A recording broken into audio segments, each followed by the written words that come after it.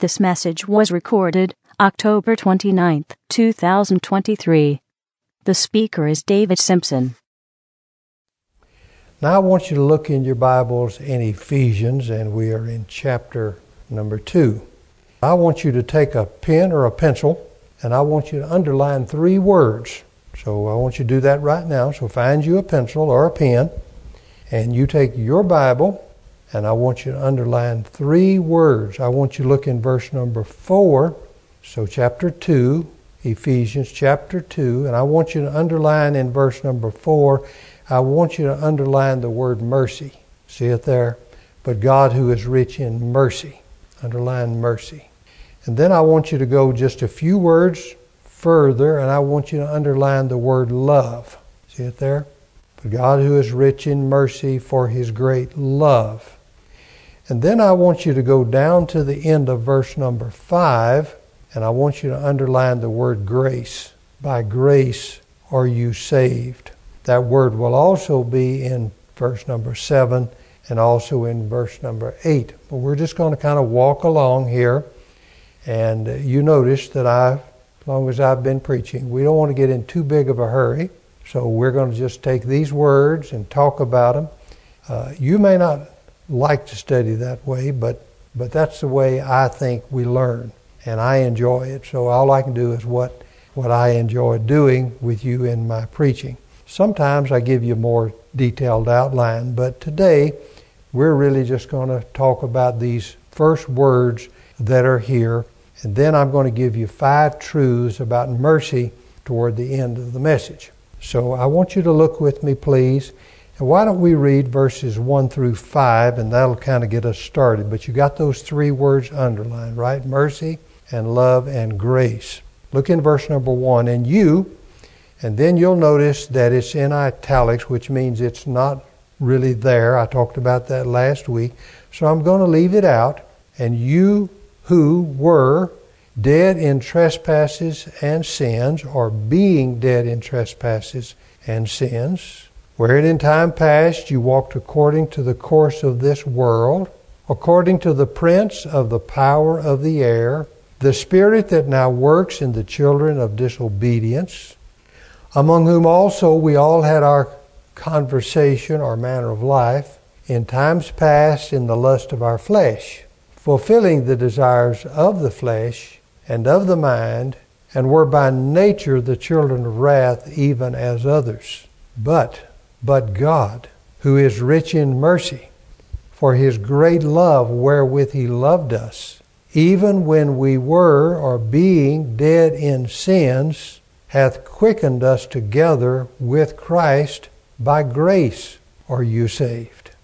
Like a gifted artist takes light shades and dark shades, and he paints a beautiful scene of the sky, or she of a brook, or the artist of the meadow. Paul looked at the dark backdrop in verses 1 through 3 in order to illustrate the beauty and the glory and the magnificence of God's mercy, of God's love, and God's grace. That the eternal God in the person of Jesus Christ would take on flesh. We see this mercy. Then He obeyed God's law, and He satisfied His justice, and He endured all the penalties of the law in His life, and suffered all the penalties in His death, and brought in this everlasting righteousness that is spoken of both in Psalms and in Daniel. And this is that amazement of mercy. Then that the Heavenly Father, filling the place of judge, that He would gladly accept and freely impute that righteousness to the account of His elect, so that by and through and at and in connection with Christ and His cross, justify them in His eyes. That is the beauty of grace. And no wonder Paul would exclaim like that in Colossians to the congregation, which is the parallel letter to the Ephesian letter in chapter 3 and verse 11, Christ is all. He's everything. So now I want you to jump with me, please, into our passage, and let's talk about the few words that we find in verse number 4. You begin with a conjunction, which is a connecting word, but, and it is the Greek conjunction de, or de, or de, and it pairs with a conjunction that he began the chapter with. Look back to the very first word, and, that is kai in the original language, and he has them as a pair together. So he says, and then that and is followed by a series of modifiers. And then the but is going to be to make a contrast with what he just said.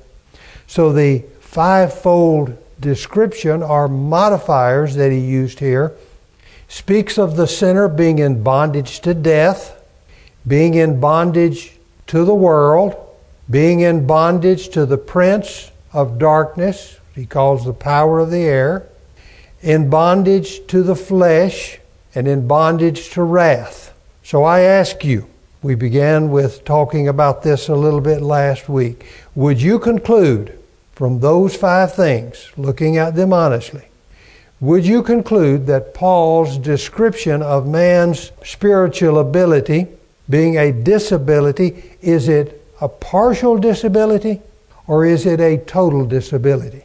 Wouldn't you say that it's a total disability? I mean, he's in bondage. How are you going to get away from death? You can ask a dead man if he wants to live, but a dead man cannot answer. You can ask a dead man if he wants to become religious. He'll do that because it's natural to him. But the spiritually dead man can do nothing. Therefore, we must have a sovereign Savior. One that just gives you an opportunity will not work. And that's exactly what we're being told here. But God, that's the noun. Remember me telling you that last week? That's the noun of these 10 verses. And the verb is, He hath quickened us together. And notice it was done while we were dead. So these 2 conjunctions go together. And then you have the 5 modifiers. But, that is what is called a contrastive conjunction. And it means something like on the other hand. So he says, and you, and then he gives those 5 modifying statements. And then he says, but, or on the other hand. On the other hand. It's like saying vinegar is tart, but honey is sweet. It's like saying Death Valley is hot. On the other hand, the Teton Mountains are cold. It's like saying a turtle is slow. On the other hand, a rabbit is fast.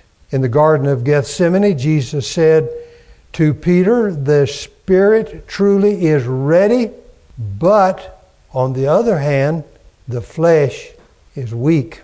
One of the great places in the Bible to study is in Hebrews 10. And you remember in Hebrews 10, he talks about the priest who offered sacrifices, same sacrifices over and over every day. And those sacrifices could never take away sin. What does he begin verse 12 with?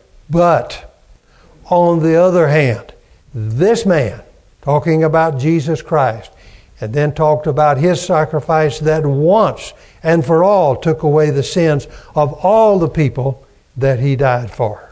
So in our text, Paul contrasts God's wrath and God's mercy. See at the very end of verse number 3, wrath, and then when he steps into verse number 4, mercy. So the very first thing, he wants to contrast those 2 things. But I think more than that, he is contrasting the 5 statements of bondage with God's mercy and God's love and God's grace. Now, if you go to grace and love and mercy and you don't understand or don't take into account the blackness of the picture of bondage, you don't understand mercy and love and grace. So if you just go to Ephesians 2:8 without taking into account what he has said before, you're taking something out of its context. So when he uses that little word but, doesn't sound like much to us, but it is a very important word. But, and then what's the word that follows that conjunction? On the other hand, God. God. The one and the only God, as opposed to the many gods that these Gentiles had grown up with. In Ephesus, they had gods on every corner. They had gods for all the seasons. They had gods for every kind of problem. But he's talking about this one God, this God who is eternal and immutable, this God who is holy in himself, who is righteous in his works, who is just in his acts, this God who possesses purpose and love and kindness, this God who judges sin and saves the sinner, this God who is the creator of the universe, this God who rules in the affairs of men, who is the Father of our Lord Jesus Christ, who delivers his people from evil and temptation, who walks with them through the trials of life, the God who fails not to save both elect Jews and save Gentiles. This God that I've described, Paul said in chapter number 1, that God. But God, who is rich in mercy. Now, again, this little pronoun, who, is really own in its being. God being rich in mercy. God in himself. It's a statement of cause. Because God is rich in mercy. But God lives in the state of mercy. God lives in the state of being, a being of mercy. Mercy is an immutable truth about God. Mercy is a beautiful word. We're going to sing a hymn in just a few moments about mercy. Mercy is a wonderful word. But you'll notice that he said rich in mercy. So let me take that word first. The Greek word is ploisis, and it's an adjective, and it's describing mercy. Maybe one of the best places to see mercy is in 2 Corinthians chapter 8 and verse 9, where it says, Christ, though he was rich, for your sakes he became poor. Think about it now. He was rich in heaven, had everything. No wants, no needs, no hunger, no thirst, nobody harassing him, nobody lying about him, nobody wanting to kill him, had everything. Rich for your sake. That's substitution. For your sake. That's mercy. For your sake. He became poor, took on flesh, lived among us, lied about, mistreated, nailed to a cross, rich. There's another place in 1 Timothy chapter 6 and verse 17. I like the Amplified Version, so this is it. As for the rich of this world, charge them not to be proud and arrogant and contemptuous of others, nor to set their hopes on uncertain riches, but God, who richly and ceaselessly provides for us everything for our enjoyment. So there is the description of his riches. Ceaselessly does he provide. The word mercy, mercies, and merciful appear 352 times in the Scriptures. The word for mercy is elios, and it's a word that basically means pity. What's the difference between the word mercy and the word grace? The word grace is charis. The word for mercy is elios. I would simply give you two words. This is probably not all of it. I'm sure it's not. But think of mercy as having to do with pity and grace having to do with provision. Two little words beginning with P that maybe that'll lock in your mind. So mercy is God having pity on us, and grace is that God provided for us. So he's going to move from talking about God's mercy to talking about God's grace, is he not? So he talks about God's pity for us and then God's grace for us. But I'd say this to you, that where there is mercy, there is grace. Where there is grace, there is mercy.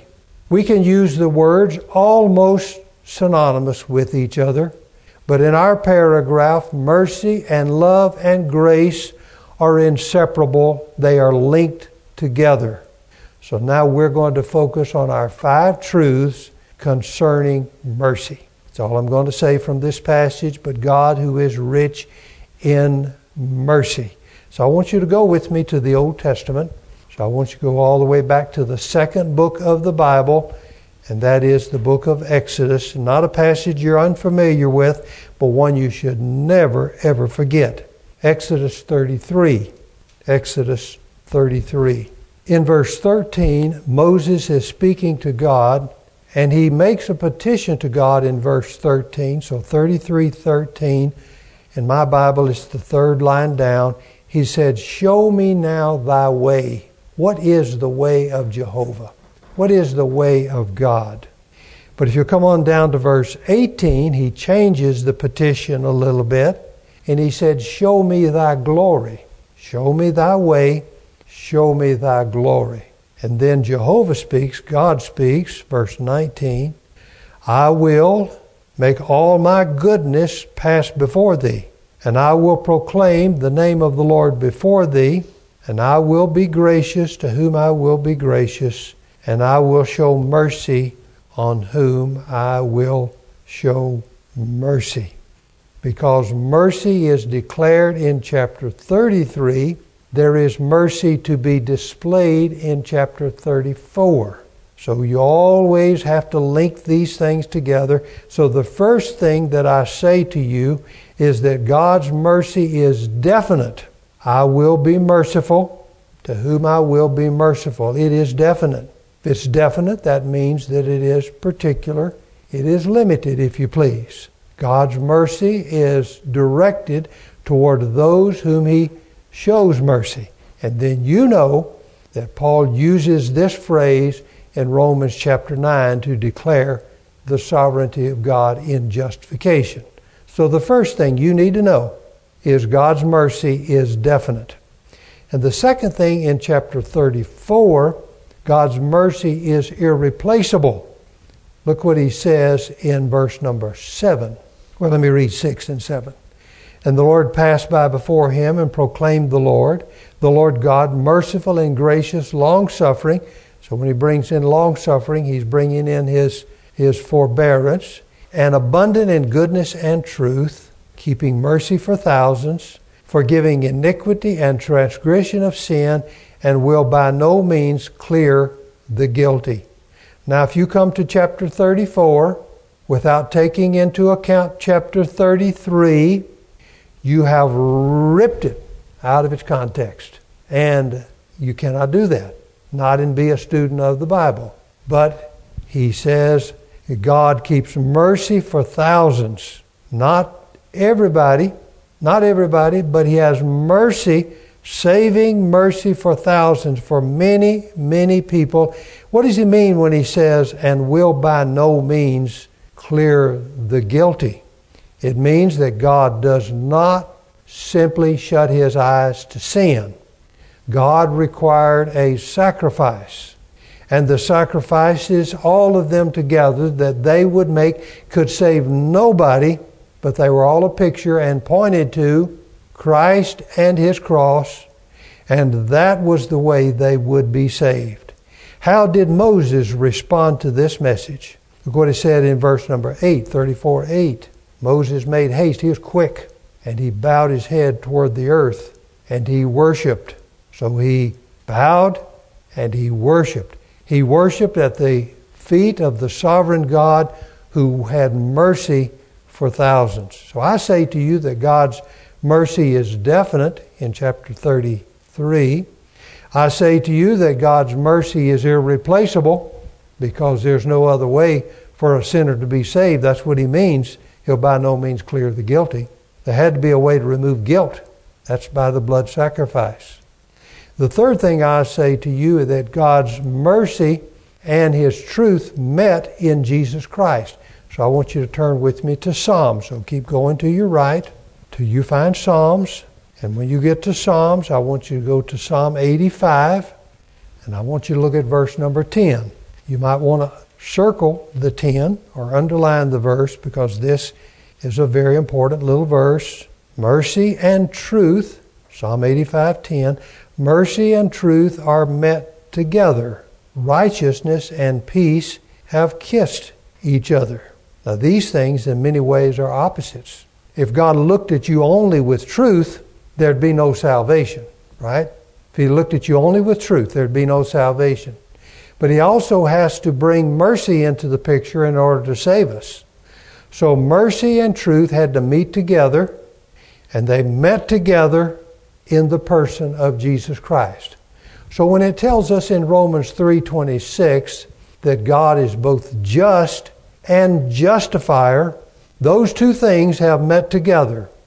His attribute of justice and His work as justifier met, that is, the meeting of His mercy and His truth, His righteousness and His peace, and they have met together and come bringing peace to those for whom He purposed it. They have met together. So mercy and truth always have to meet together. And then I kept this close together in Psalm 86. This would be number 4. God's mercy is abundant. So God's mercy is definite. God's mercy is irreplaceable. God's mercy and His truth met in Christ. And then in Psalm 86 and in verse number 15, but Thou, O Lord, art a God full of compassion and gracious and long-suffering. And then I like this little word, plenteous in mercy and truth. The word plenteous is a Hebrew, just a little word, rav, is the way we would pronounce it. And it's used over 450 times in the Old Testament. It's translated over 200 times by the word many and much. And here, of course, it means plenteous. It's used, for example, in Genesis 30 and verse 43, where it says that Jacob prospered and owned large, there's our word rav, large flocks. Doesn't say how many, but large flocks. It's also used in Exodus chapter 5, where Pharaoh spoke to Moses and he said, the people are numerous.